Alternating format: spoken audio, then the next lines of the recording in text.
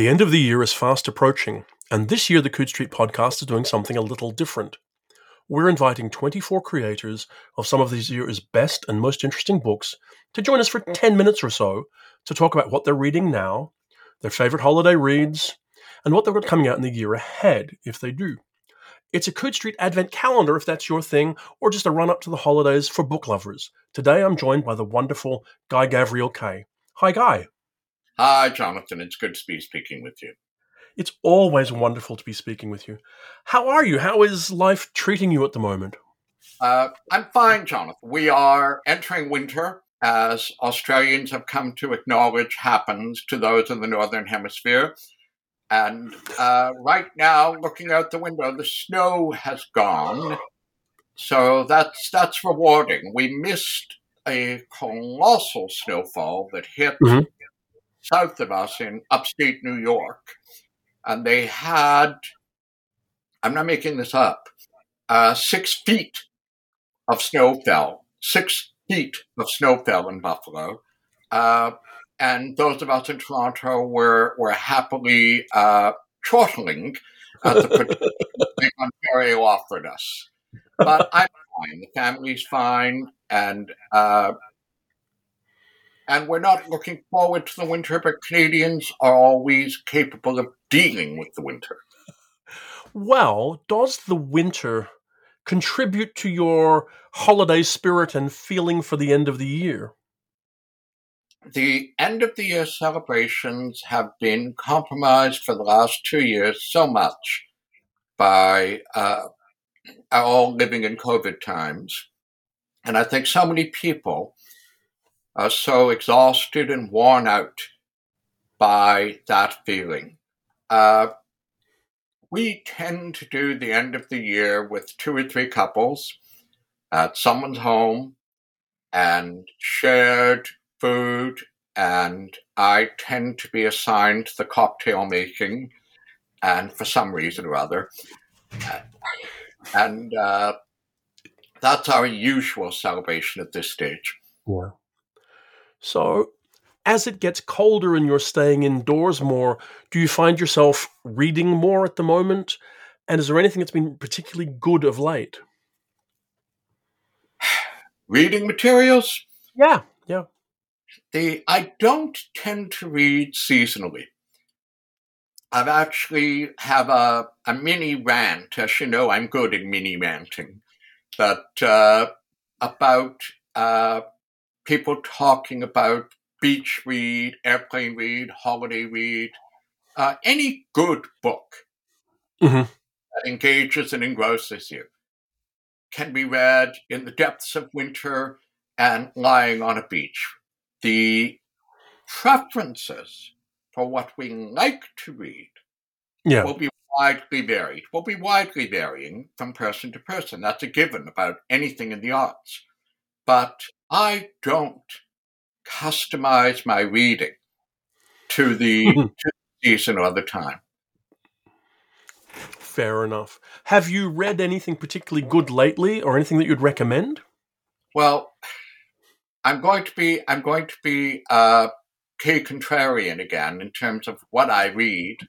I fall into the category of those people who, when the Nobel Prize for Literature is announced, if I haven't read them, I read them. Yeah. I usually go out looking for a book by the newest Nobel laureate, and this year it was Annie Ernaux of France won the Nobel last month. And so I went out and bought what quick research told me was a lot of people's thinking her best book, which is called The Years. And it's outstanding. Okay. Genuinely outstanding. It's not a book I have been promiscuously recommending because it's chilly, Jonathan. Maybe that's after all towards winter reading or away from winter reading. It's chilly, astringent, judgmental even. She's chronicling in a remarkably distinctive voice her life and the lives of her generation, which are a little older than us. She's born in 1940. But by the time she gets to the later 60s, our generation are on the scene. Mm-hmm. We are experiencing what she's chronicling. Yeah. And the dovetailing of her personal growing up in provincial France, child of poverty, Mm-hmm. and the events that she grew up through, that all of us grew up through. The dovetailing of those two things is extraordinary. It's a genuinely impressive short book. It's about 220 pages, and I'm told it's her longest book. 220 pages. I'm very jealous of that. I can't write. Well, Annie Ernaux is my most recent, really impressive discovery. Yeah. I mean, it doesn't sound like it's almost long enough to get a Nobel at 200 pages. It feels like it should be more. But she's been doing this for a very long time. Yeah. And I think she's been given the Nobel, I think, this is reckless to say, as a recognition of a distinctive voice and a distinctively feminist voice. Yes. Emerging from a time when that was not normative. She's chronicling the lives of women in France from the post-war period through to the 21st century and the edges of it.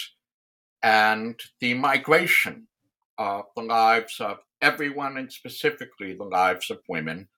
And she does it in a condensed, focused, unsparing way. She's harsh on herself and she's harsh on her peers. Yeah. She's surprisingly gentle about her children's generation. Yeah. She's open and tolerant and curious about younger people. It's an extraordinary book. It sounds it. Both the years in English. Yeah. I know your reading for various reasons goes in cycles. Are you yet in a research reading phase, or is it still mostly for pleasure? That's a good question. The short answer is that I have migrated to what I've been calling for years my brood and swear mode. Some friends will say, so what's different from your normal mode? But as I think you know, I never know what the next book is when I've finished one and I've released one. That's just me. I don't lay them out in any sort of assembly line of what I'm going to do next. So right now, as we're talking, I don't know what I'm going to do next, but I'm reading widely and variously history and nonfiction for the most part, almost exclusively nonfiction, in diverse periods, trying to zero in on something that ignites my interest. I don't like the word inspires. I think inspires a cop-out. I don't feel inspired today. I think I'll drink some whiskey. You know, it's too easy. Well,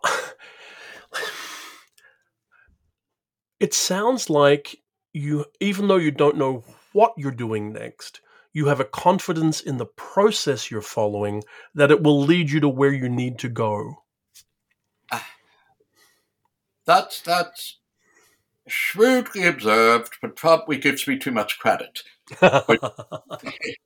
Which is to say that even now, well into my 60s, I'm never confident. Yeah. I'm never sure. Yeah. That I have not written my last coherent, cogent, moving, interesting piece of fiction. That what comes next will be semicolons and seafood recipes. And well, several years ago, you were engaged in a research phase that did lead to something that was coherent and cogent and moving, All the Seas of the World, which came out earlier this year. Let me ask you, how do you feel about it now, with it having been out for 10 months? It's a good question again, because authors are all over the spectrum, I think, in terms of going back to or thinking back to finished work. Some of us need to say, okay, that's done. What do I do next? And others are still preoccupied with the themes and motifs of the last. I try to get, if I could put it this way, unpreoccupied. Yeah. I want the last book to bleed into the next book too much in terms of motifs. I'm very proud of all the seas of the world. I wanted to work in the same general setting, which is a Renaissance near Europe, that I had done twice before and two preceding. Yes. But I wanted to pick up on different aspects of it, different themes, different kinds of protagonists than I have in the past. Shift the focus a little bit. It's one of the reasons why a couple of the secondary characters have been in earlier books. Yes. And for me, that is part of the shifting the focus. You know, you had a microscope or a telescope and you turn the focus knob. Yeah. And different people, different kinds of story come into focus. And people from earlier works are on the scene, not centered. And that, I'm going to make a bad pun, sharpens the focus when you do it that way. That's one of the reasons I do it that way. So I'm very proud of the book. It's almost certainly, you could probably blackmail me with this tape now, the last time I'm going to do this particular set of characters in specific setting. But don't quote me on that. Don't put this on here. I guess you can put this on here, aren't you? In some ways, that will be bittersweet because, particularly, it feels the main protagonists of all the seas of the world are amongst your most rounded characters that I've encountered, I think. I think there is a real depth of emotion. I certainly was stirred by it and found myself both laughing at times. I found myself weeping at times. It's quite a remarkable book. Do you recall where it started? Where it started? Every book has multiple starting points for me. I can point to some things that are part of the genesis, but I can't point to a single thing because they accumulate. Once I'm starting to zero in on themes and settings, different things come up. This book, one of the origins, is a book I read called A Man of Three Worlds. Actually, and this happens to be a lot, given to me by my father-in-law more than 20 years ago. When somebody recommended this to me, but I think it's more your kind of book than mine. He was right. The Man of Three Worlds chronicles a figure known to history, not celebrated or important, which, as you know, interests me more sometimes. And Samuel Palash was his name. And he was a Jewish man who, for commercial business reasons, his family had been exiled from Spain. They were living in Morocco, but he traded into Amsterdam.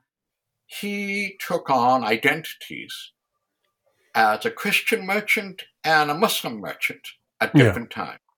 Spoke multiple languages, could pass for a man of different faiths, a man of three worlds. And that stimulated me because, as I think you know, I'm always interested in the liminal figures, the people who are transitional, the times of history that are transitional, one era ending, another one beginning. This arouses me, Jonathan. I get engaged and stimulated by the possibilities as a novelist from people and times that are like that. And so that book is probably what caused me to zero in on that kind of figure in the time and place that I already had established as an interest of mine. Yeah. I mean, is there anything that you would hope the reader would take away from this book? I mean, I think even if all you take from it is the adventure, the characters, the interlocking parts of the piece, it is more than enough to reward anybody who reads it. I think it's a wonderful book. But is there anything particularly that when you finished it, you thought, this is what this book does? I resist that, Jonathan, because by now, if I know anything about the creative process as it interfaces with those who buy, borrow, read a book, look at a work of art, listen to music, it's a dialogue, not a monologue. Yes. So when I sit here now or do a book tour, and I resist trying to say, this is what I'd like you to take away. Yeah. Resist narrowing the reader's own access to the book based on their own life, taste, state of mind at the moment they're reading it, which will vary. Yes. Having said that, the caveat or the flip side is that sometimes an artist can be genuinely taken aback when they see what someone has taken away from your book. Yeah. And you end up saying, no, that's not it at all. Well, you don't say it, but you think it. So generally, I try to avoid, I would like you to come away with this. Yeah. Mostly, I want people to come away, I think, with complexity. Yes. Nuance, that people and the world of the past, and then by extension, the world of today, are more subtle, complex than we tend to, in a social media-driven world, allow our culture and other cultures to be. We tend to be driven by our society towards oversimplification. And I resist oversimplification as much as I can as a novelist. So I'm happy if people finish All the Seas of the World with a bittersweet feeling, with a mixture of happiness or joy, sorrow, anger, contemplativeness. I'm happy if all these things are in the mix for someone who has finished the book. Yeah. It is certainly a book that invites rereading, I think. And that certainly attracts me to reread it. I should probably say for people who have not encountered the book yet, and I recommend you do so, whilst it is related to A Brightness Long Ago and other work, it fully stands alone. You don't need to have encountered those books in any way to appreciate this one. And I recommend you do so.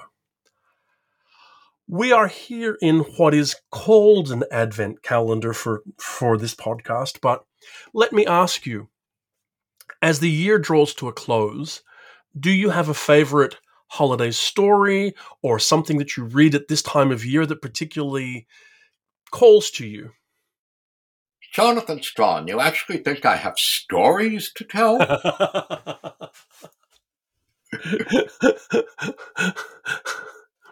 Pour yourself another whiskey. I'm going to go back. There's many options, but I don't want to overstay my welcome.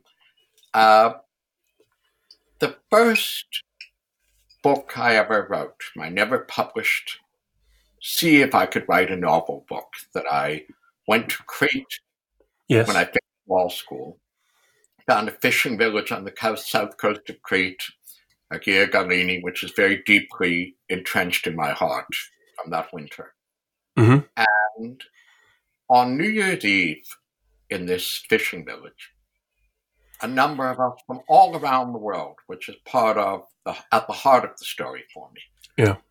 Greeks, Germans, Canadians, Americans, British, Danes, Dutch,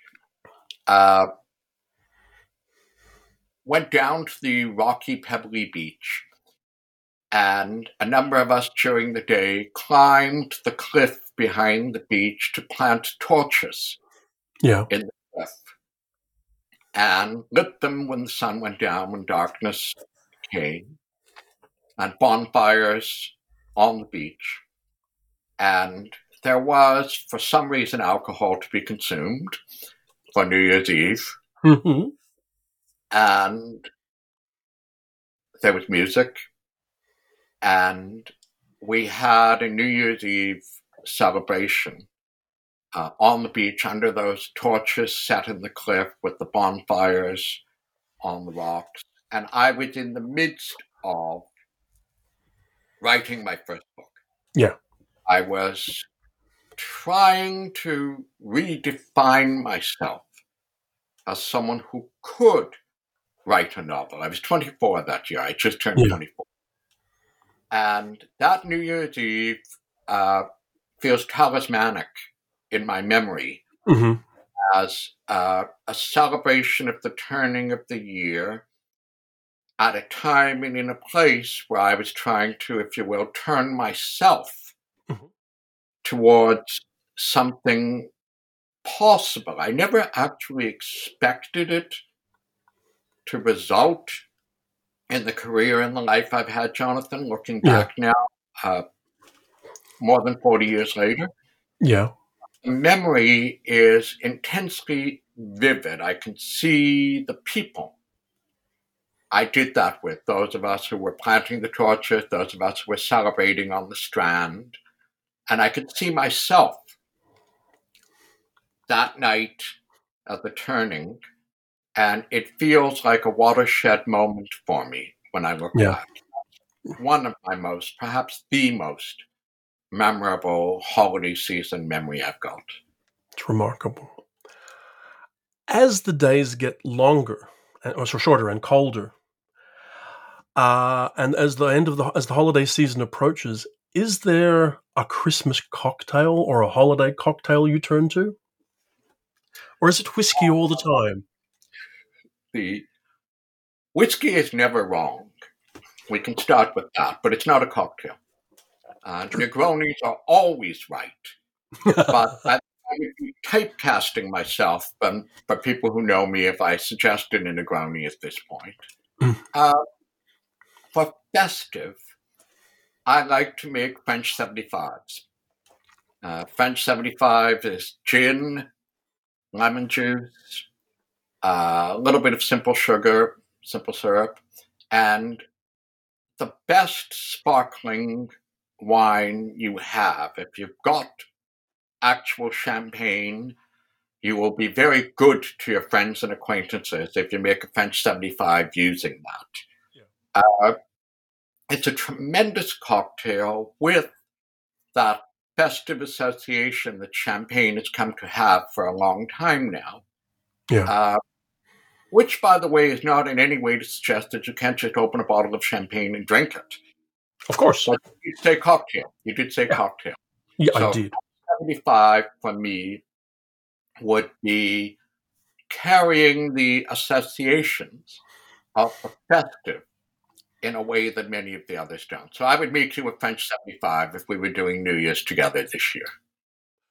Well, with the image in mind that we are sitting happily drinking French 75s and enjoying conversation, I would like to thank you for making the time to talk to us today, Guy.